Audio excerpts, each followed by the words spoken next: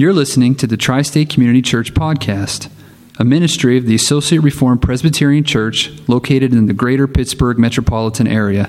For more information, including service times, please visit us at facebook.com/Tri-State Reformed Church. Before we read our passage, as you're turning there, I want to begin this morning with a question. It's a simple question, but it's a very important question. And don't answer the question out loud. Just answer to yourself. And as you answer the question or attempt to answer the question, first ask yourself, okay, do I know the answer to this? And secondly, ask yourself, well, how well do I know this answer? Could I give a reasonable explanation for the answer?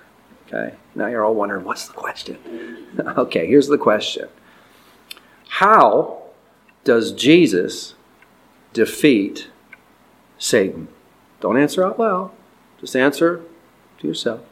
How does Jesus defeat Satan? Don't just try to answer the question, but if you can answer the question, think to yourself, okay, could I give a reasonable explanation of my answer to someone that would ask me? Okay. Now, with that question in mind, let's turn to Genesis 3 and verse. Let's just, for context, let's just read verses 1 through 15, shall we? Genesis 3, 1 through 15. We know these verses, at least many of us know these verses very well. Now the serpent was more crafty than any other beast of the field that the Lord God had made. He said to the woman, did God actually say, you shall not eat of any tree in the garden?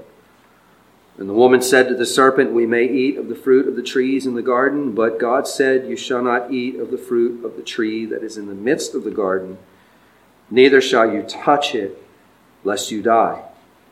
But the serpent said to the woman, you will not surely die, for God knows that when you eat of it, your eyes will be opened, and you will be like God, knowing good and evil. So when the woman saw that the tree was good for food, and that it was a delight to the eyes, and that the tree was to be desired to make one wise, she took of its fruit and ate. And she also gave some to her husband who was with her, and he ate. Then the eyes of both were opened, and they knew that they were naked, and they sewed fig leaves together and made themselves loincloths. And they heard the sound of the Lord God walking in the garden in the cool of the day. And the man and his wife hid themselves from the presence of the Lord God among the trees of the garden. But the Lord God called to the man and said to him, where are you? And he said, I heard the sound of you in the garden, and I was afraid because I was naked, and I hid myself. The Lord said, who told you that you were naked? Have you eaten of the tree of which I commanded you not to eat? The man said, the woman you gave to be with me, she gave me fruit of the tree, and I ate. Then the Lord God said to the woman, what is this that you have done? The woman said, the serpent deceived me, and I ate. The Lord God said to the serpent, because you have done this, cursed are you above all livestock, and above all beasts of the field. On your belly you shall go, and dust you shall eat all the days of your life. I will put enmity between you and the woman, and between your offspring and her offspring. He shall bruise your head, and you shall bruise his heel. Let's pray together. Heavenly Father, Lord, we look to you this moment and this hour, Father. We look to you that you be pleased, Lord, to bless us with understanding, that, Father, you would open our eyes and hearts to the truths that are here, Father. And in some cases, some of us are so familiar with this passage that, Father, you would not allow our familiarity to blind us in any way. But that, Father, you would truly open your word open our hearts to your word, and your word to our hearts. So, Father, we look to you to be our teacher and guide and our Heavenly Father. We pray these things in his precious name. Amen and amen. If you look up the words Genesis, just wanted to make sure the tape was running. I had one of those thoughts that I didn't turn it on. And you ever have those thoughts like, think I'm forgetting something that I should be doing? I think it's working. I hope it's working. Sorry about that. Back to our text. If you look up the word Genesis in the dictionary, you'll discover that the word Genesis means beginning or source or origin or foundation. Sometimes you'll hear, but not that often, but you'll hear people talk about the genesis of this or the genesis of that.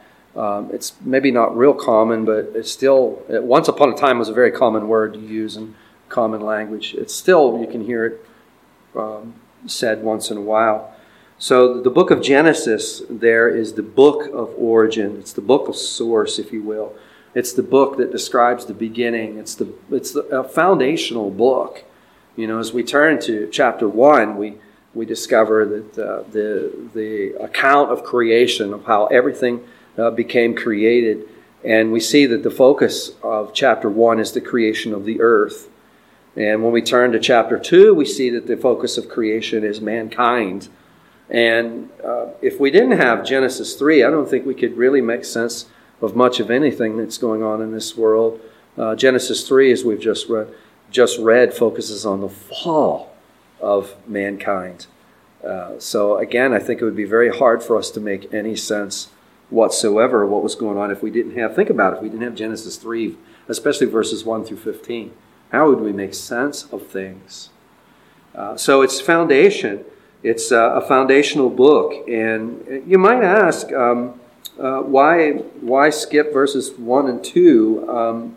Well, you know, I've been wanting for quite some time to preach some of the stories in Genesis. I've been wanting to do that for a while now. And what I've really wanted to do is we take our break from our study in Romans. I thought we would look at some of the stories in Genesis. And someone might say, well, what about Genesis 1 and 2? Why are we starting clear out in Genesis 3, 1 through 15? And I will say that is unusual for me. I usually start at the beginning, don't I? We start verse 1, chapter 1. But my rationale is, I got many reasons for starting in chapter 3, and especially focusing on verse 15. One is, I'm thinking of the words that a seminary professor said. He was a retired professor. He had a lot of pastoral insight and wisdom. And I remember him saying to us on more than one occasion, he said, preach about what you're thinking about. Preach about what you're thinking about. And that's always stuck with me. And I've resorted to that on a number of occasions. How does God communicate to us what He wants us to preach? Well, a lot of times He'll work on our hearts. He'll work on the heart of the pastor. You'll be thinking about different things. I've been thinking about these stories, that come after the fall. And I've been thinking a lot about them. I'm thinking, we need to, these are foundational. We need to dive into these. My second rationale for skipping Genesis 1 and 2 is Genesis 1 and 2, in today's economy of science and creation and all of that, the historicity of Adam, some of you know what I'm talking about there. That's a big gambit to take on. It's way more than what I would typically have time to take up on a given week-to-week basis. It's not something that I would try to tackle with the typical sermon preparation I have time for in a given week. That having been said, I think it would be fun to do someday, maybe a small conference on Genesis 1, 2, and maybe even 3, and take it up that time. Not that we couldn't handle it on a Sunday morning, we certainly could. But I think that these conferences, they sound like fun to me. And, while I'm on the subject, let me take this opportunity to give a plug for some of the things we've been talking about doing. And I've already shared with you that I'm preparing a series of talks on the reliability, authority, and sufficiency of Scripture. And I've already begun doing a lot of work on that subject. A lot of it is review, but a lot of it is new. Some of the new scholarship that's come out on the subject, and it is absolutely fascinating. I cannot wait to teach and preach on this stuff. It is really good, and I'm hoping, and I ask for your prayers. I would really like to be ready to do this by the first week of May. If we do it in May, I think the first week is the only week we would be available to do it. At our last session meeting, we talked about a Saturday morning of having like 3 sessions, maybe 3 45 or 50-minute sessions on a Saturday morning. And we're hoping that the community, some members of the community outside these 4 walls will want to come and take part of this. We're not looking for a big crowd. We're just looking for people that care about God's Word. And we want to be used by God to really to lead people back to an appreciation and a trust in God's Word as authoritative and sufficient for all of our needs. So that's a little plug.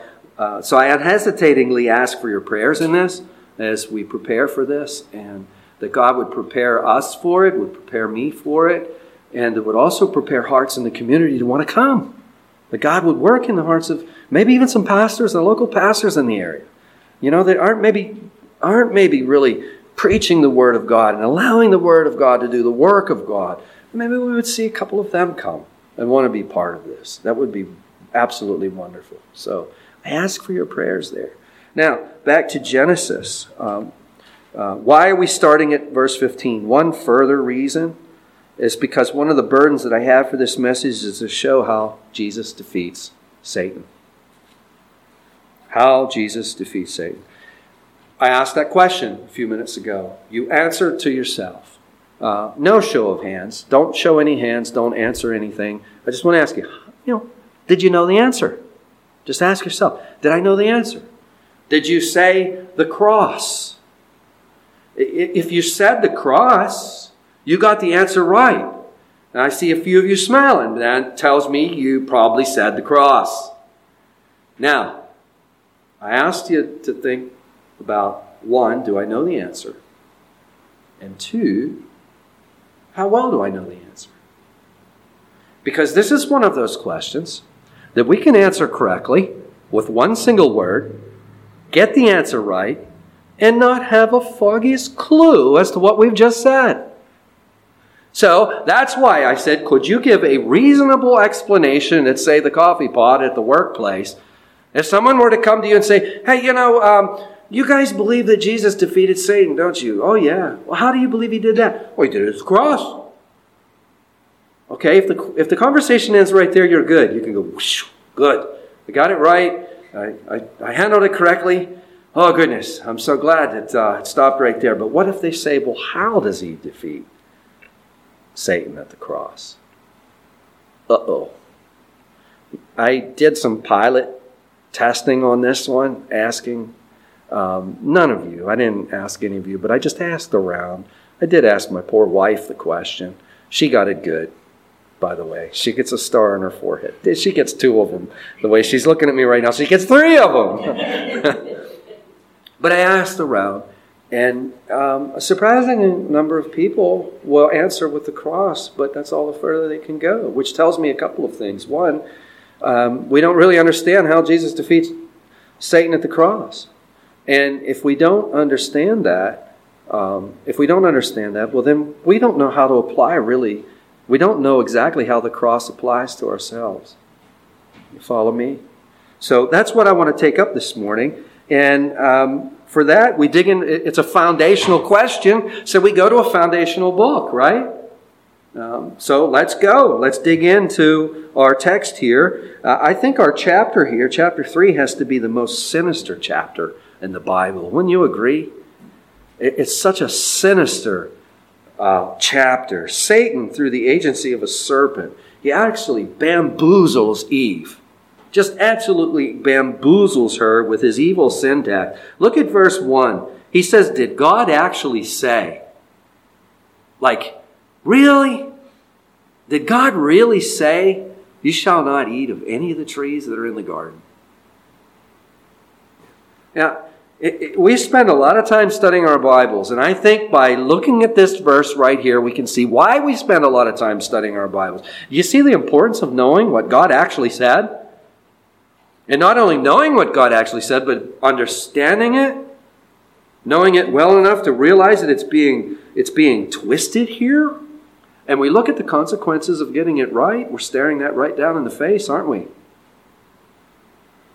It's God's word that's under fire here in verse 1. And that's one and the same as saying it's God's character that's on fire here in verse 1. And that's one and the same thing as saying it is actually God who is under fire here in verse 1. Because we cannot make a distinction or any kind of dichotomy between God, His character, and His word. We live in an hour where our word doesn't mean a whole lot as a culture. Doesn't really mean anything. But God is not like that. His word means everything. And it's a reflection on who he is. It's a reflection on his name, the name that is above all names. And his name is on fire here. Satan is attempting to attack the character of God by attacking what God has said. I mean, just listen to the syntax. Did God really say you can't have any of these trees? Really? I mean, a spin like that makes him sound so stingy, doesn't it? Kind of makes him sound like an incompetent boss who is scared that the people who works under him or her are going to get ahead of them because they're maybe more competent than they are. It's an ugly kind of thing. It sounds like God wants to hold Eve back. Now, you all know the story. I mean, Eve takes the bait, doesn't she? She takes the bait that Satan is offering. She takes it because she questions God's integrity and she questions God's character. And she eats from the forbidden tree, and Adam, her husband, eats with her. If you skip down to verse 7, we see the results and the consequences. The eyes of both of them were open. They knew they were naked, and they sewed fig leaves together and made themselves loincloths. Their eyes were opened. A transformation takes place. A lot of times in my prayer I even said, Lord, open our eyes. Open the eyes of our neighbors. Open our eyes. That's the opposite of what is happening here. There's a transformation. The opening of the eyes is a metaphor for a transformation. A transformation takes place out of the beautiful, lush Garden of Eden where they enjoyed the immediate presence of God. They've been transformed and transplanted, if you will, into the realm of sin, evil, death, misery, darkness, and etc., haven't they? They realize that they are naked and they run and they hide. If you look at verse 9, you see the Lord comes into the garden. He calls to Adam and he says, "Where are you? Where are you, Adam?" And Adam answers in verse 10, "I was afraid because I was naked and I hid myself." Verse 11, God says, "Who told you that you were naked? Have you eaten of the tree of which I commanded you not to eat?" These questions are not for the benefit of God. He saw everything that took place. These questions are for the benefit of Adam. Adam answers, "The woman whom you gave to be with me, she gave me fruit of the tree." You see the transformation that's taking place in Adam. If you go back to Genesis chapter 2, he just got done using beautiful poetry to describe his wife. Bone of my bones. Beautiful poetry, Hollywood would have him down on one knee, bending down on a knee, with her hand and his hand. It would be a beautiful scene. And now he's throwing her right under the bus, isn't he? Right under the bus. Verse 13, "Then the God said to the woman, 'What is this that you have done?' The woman said, 'The serpent deceived me and I ate.' The Lord God said to the serpent, 'Because you have done this, cursed are you above all livestock and above all beasts of the field. On your belly you shall go, and dust you shall eat all the days of your life.'" And that brings us to verse 15, where God says to Satan, look at verse 15 with me. He says, "I will put enmity between you and the woman, and between your offspring and her offspring. He shall bruise your head, and you shall bruise his heel." Now, there are several points here that are pertinent to our discussion this morning. In fact, Genesis 3:15 is a pretty complex little verse. I'm going to show you some of the complexity of it here and try to make it as easy to grasp as I know how. The first issue that we find here is enmity. God says to Satan, "I will put enmity between you and the woman." The Hebrew word here is ba, and it means hatred. It means hostility.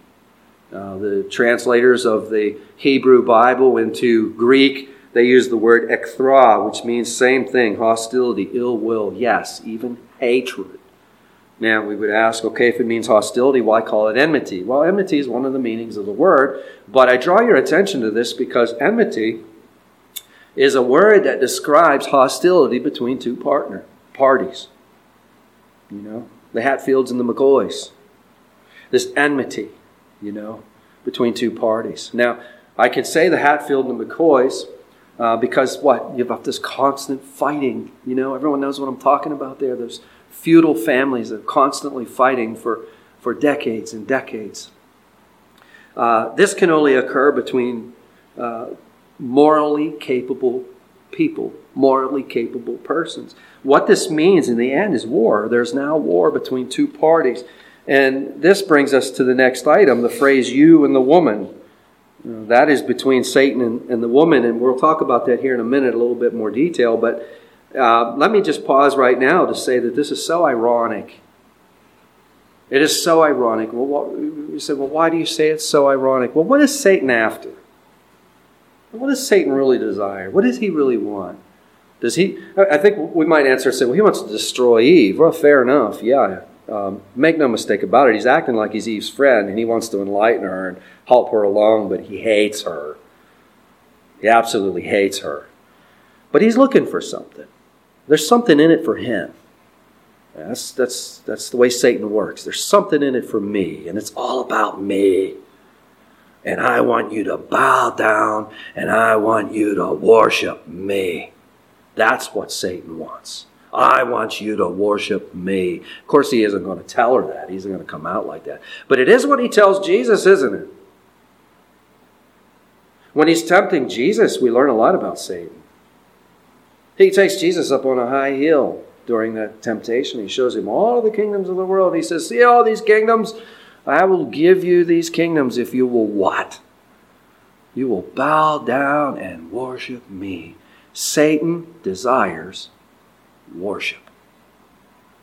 There's a powerful application of that to ourselves. Self-worship. Whenever we want people to praise us, we are thinking Satan's thoughts after him. He wants worship. But what's ironic here? Satan wants worship. But what does he get? He gets enmity. He gets enmity. God says, no. I'm going to put enmity. I'm going to put enmity between you and the woman. Now, here's where it gets a little bit complex. I want you to see that there's a progression here. Progression.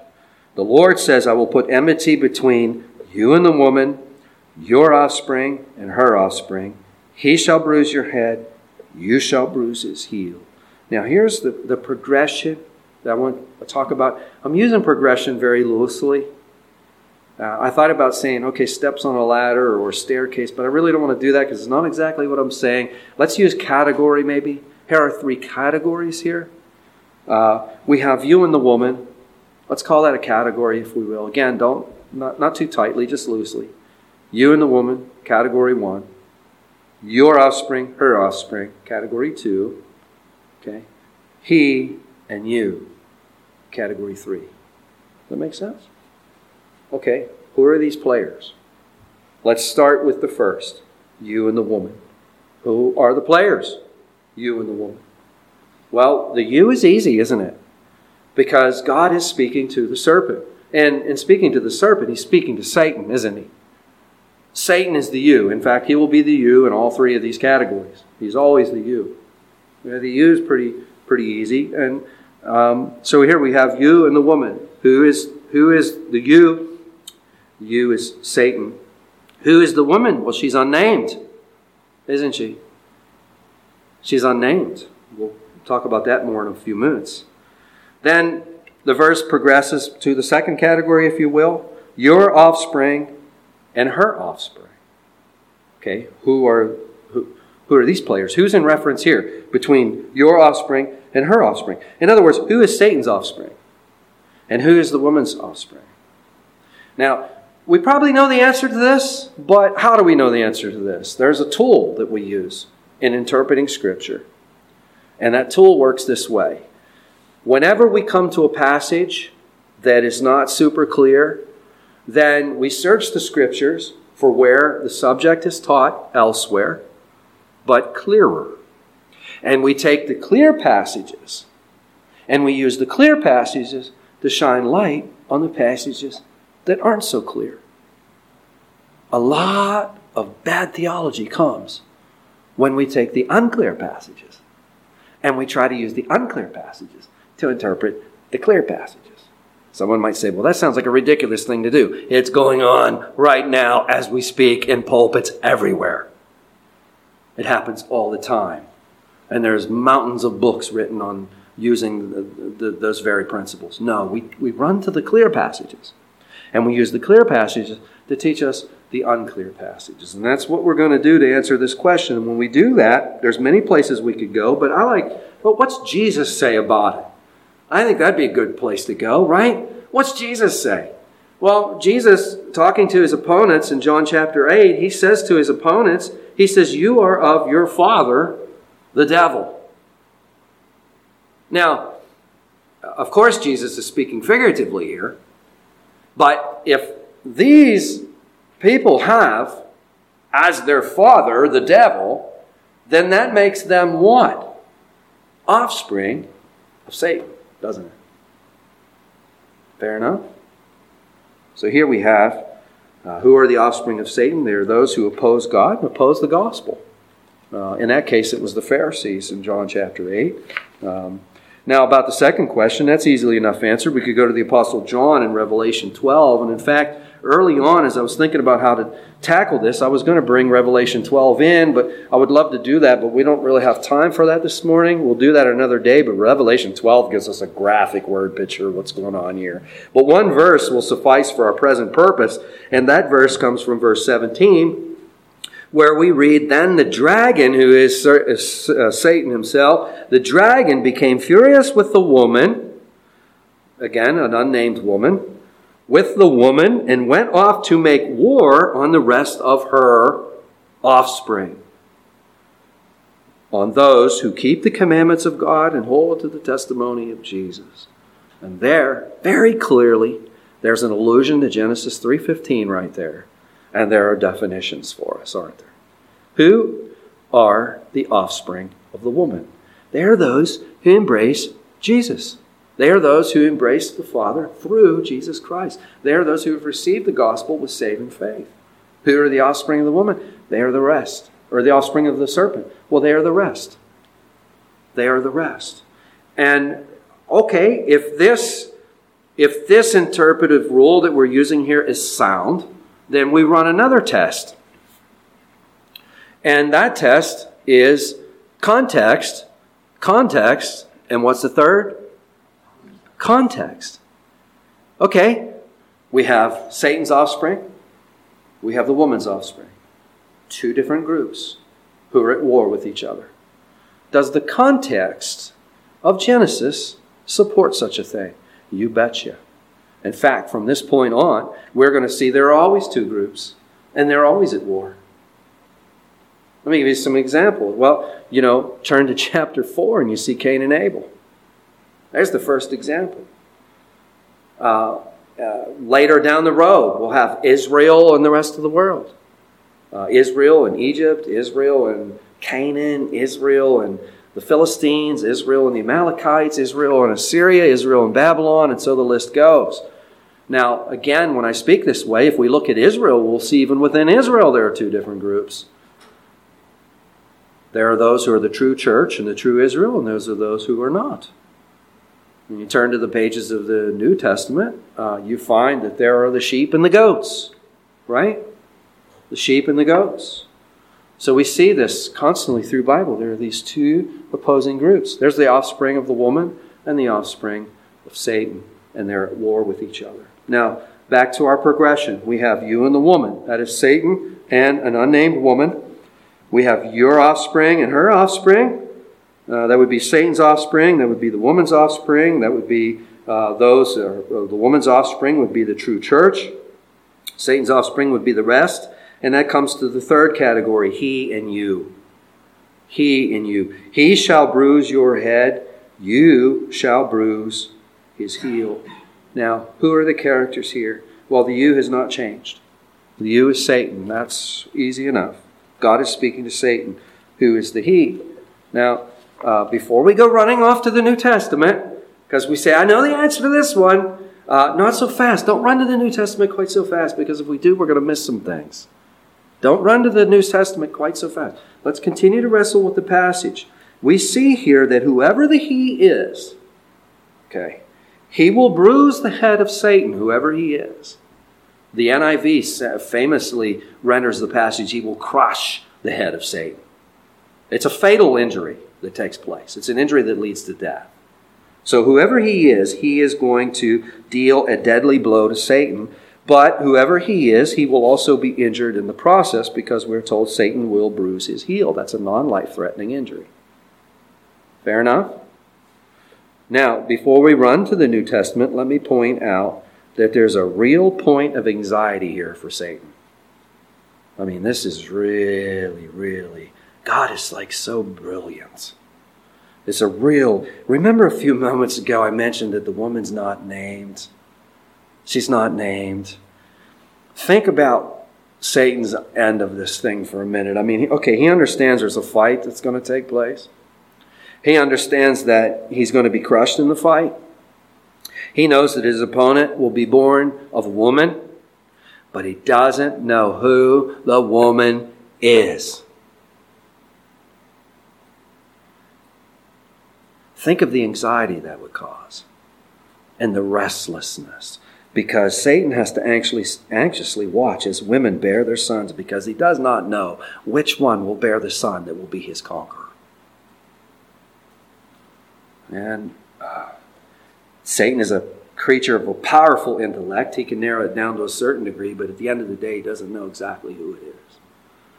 And he must anxiously and restlessly watch. And there's a principle here. I mean, defying the Lord brings restlessness and anxiety. Not 25% of the time, not 35% of the time, not 50% of the time, not 75% of the time, 100% of the time. It'll happen every time when we defy the Lord, when we refuse to believe the Lord, when we refuse Him, when we refuse the gospel. The result will always be anxiety and restlessness.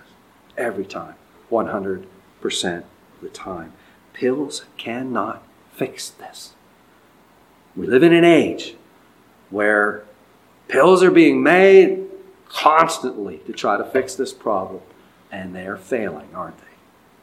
Miserably.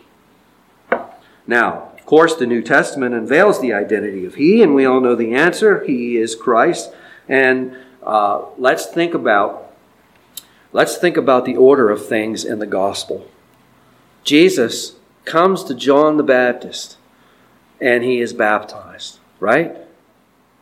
And when he is baptized, we have this wonderful Trinitarian scene that takes place. When Jesus is being baptized, as the baptismal waters are being applied to Jesus, a voice from heaven is heard. This is my Son. And the Holy Spirit is represented by the dove, right? And the cosmos is watching. The authorities and principalities of the evil places and the darkness is watching. Satan himself is watching. Aha! There's the one. And Satan is on it. And what immediately happens after Jesus is baptized? He's brought out into the wilderness, where he is tempted by Satan himself, isn't he? Satan puts his best move on him. Why? Because he knows the promise. He's a creature of powerful intellect. He knows the promise back in Genesis 3:15. He knows the time is growing short. There he is. There's the one. I will tempt him. I will put the same move on him that I put on Eve. But what happens? He's powerless against Jesus, isn't he? He receives a blow in that battle. It's not a deadly blow, but he receives a blow. And he actually receives a blow every time Jesus preaches the gospel. And he receives a blow every time Jesus encounters demons and orders them to be silent. And he encounters a blow every time Jesus orders demons out of people and performs those exorcisms. And he performs these things, but his decisive defeat comes at the cross.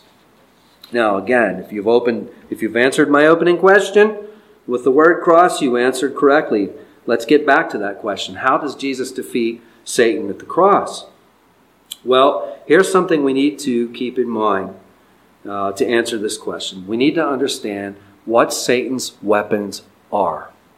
And let's think this through. When Jesus, before he goes to the cross, Jesus is brought on trial, isn't he? And he's brought before the leaders of the church of the day, They're the ones that crucify him. He's brought before the high priests. And what are they doing to him? What do? They accuse him.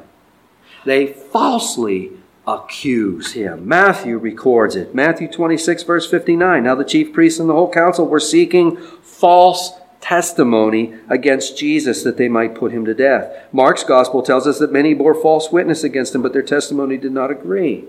Jesus is on trial and he's being falsely accused. Falsely accused. And this is the devil's work. The devil is the accuser. Satan is the accuser. The book of Revelation teaches us this. Satan accuses. Zechariah chapter 3 teaches it. Zechariah 3, I wanted to bring that in, but let's just think about it. You can look at it this afternoon. There Joshua the high priest is, and Satan's accusing him. Accusing him of all his sin. Satan is the accuser. And they're putting these false accusations against Jesus. And why are they doing it? Because they want to destroy him.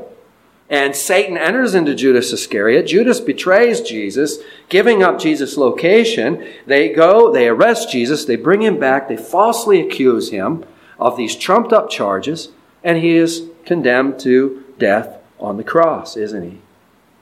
And as he's hanging there, I would imagine that Satan and his band of buddies are having a party. Satan and all his offspring are having a party. Oh, you'll crush our head, huh? You're going to crush our head. Look at you now. We got you. We got you right where we want you. Look at you. And think of the insults that are hurled at Jesus. If you're the Christ, come on down off the cross. We got you. We got you. Think of the relief that Satan experiences at this point in time. Oh, after anxiously watching all these centuries, and there Jesus is hanging on the cross. And think of the party they're throwing until Jesus says, "It is finished." What? You can almost feel the butterflies filling Satan's heart when he hears these words. And he applies his powerful intellect to trying to figure out, what is Jesus talking about? It's finished. What's he talking about? What's he talking about? Oh, it is finished. What is finished? What does he mean? You can almost sense his soul being all disturbed again over this whole thing. What is he talking about? Well, on the third day, Jesus is going to rise from the dead. And when he rises from the dead, he will be vindicated of your accusations. You're the slanderer. You are the accuser. And you are 3 days away from being silenced permanently. And that's how Jesus defeats Satan at the cross. That's one of the ways. It's multifaceted. But that's one of the ways. And if you answer that way at the water cooler or at the coffee pot at work, you do well. Because we're in a little bit different of a predicament than Jesus is. He is sinless. Those accusations against Jesus were false. But we know something about our hearts, don't we? And our biggest problem is the fact that we know that many of those accusations are not false. If Satan wanted to run into God's presence and accuse any one of us, he wouldn't have to make anything up. He's got plenty of fodder. Because we're all guilty, aren't we? So how does Jesus defeat him? By taking our sins upon himself. He takes our sins upon himself. Why is he there? Because Satan put him there? Satan didn't put him there. Satan did not put Jesus there. He thought he put him there. I'm going to conjecture here, but I think they thought they got him. They thought they put him there. But Jesus said, no. I'm laying my life down on my own. No one takes it from me. You're not going to take Jesus' life from him. Who is he? It's God in the flesh. So many times they tried to take his life from him. They tried to stone him. He walked right away freely. Satan thought he had him right where he wanted him. Why is Jesus there? He's silencing the accuser. He's taken the sins of all those who would put their faith and their trust in him. All of those whom he has come to save. All those whom God has given him out of eternity's past. Every last single sin. If you're in Christ Jesus this morning, you do from time to time experience this accusing spirit, don't you? Once in a while, you experience this nagging, accusative voice that's telling you all the stuff that you've done. And the most painful thing about it is it's true. I did do it. I have done it. And that's when we need to understand how that voice has been silenced. Because that voice is not God's voice. That voice has its origin in the accuser. And the accuser has been silenced. There's no need to take a pill to silence that voice. Because you've got the cross and the resurrection. Why is Jesus there? Yes, you did all that stuff. I did all that stuff. We did all that stuff. But why is Jesus on the cross, we tell ourselves? Because he took the penalty for that stuff. And he took it away. And that voice has no right to accuse you. Because it's been silenced. We did that stuff. We go to God. We repent of that stuff. I did it, Lord. I did it. I did it because I wanted to do it and I enjoyed it. And now I hate it. And I ask that you would forgive me. And God can give you forgiveness because he has punished Jesus for it. He's already 2,000 years ago punished Jesus for it. And forgiveness can be freely offered you. And that voice is silenced. That voice is silenced. We will not get anywhere in the Christian life until we understand this foundational teaching. How is Jesus defeated at the cross? He silences the accuser, doesn't he? So you're at the water cooler and someone says, you guys believe that Jesus actually defeated Satan. And you can say, you know what? It was the most brilliant tactical move that has ever been made. Think about how brilliant it was. Jesus took on one of the most powerful creatures that God ever made with an intellect that is towering, an intellect that we couldn't begin to comprehend and understand. And Jesus defeated him so swiftly and so decisively. So swiftly and so decisively that he thought he was winning the whole time. He had no idea. Jesus used Satan's very own hatred and hostility and malice to defeat him at the cross. He silenced the accuser. And I think when we answer that way, we pray that the Lord will fill the hearts of the hearers with awe. Because if Jesus can defeat the most powerful enemy under the sun, we have nothing to worry about, do we? Amen? Heavenly Father, I pray you fill our hearts with awe as we look to this promise that has been made and fulfilled in Christ Jesus. How you decisively and swiftly defeat Jesus at the cross, or Satan at the cross. And how you silence the accuser, Father. Fill our hearts with this fundamental truth, we pray. In Jesus' name, amen.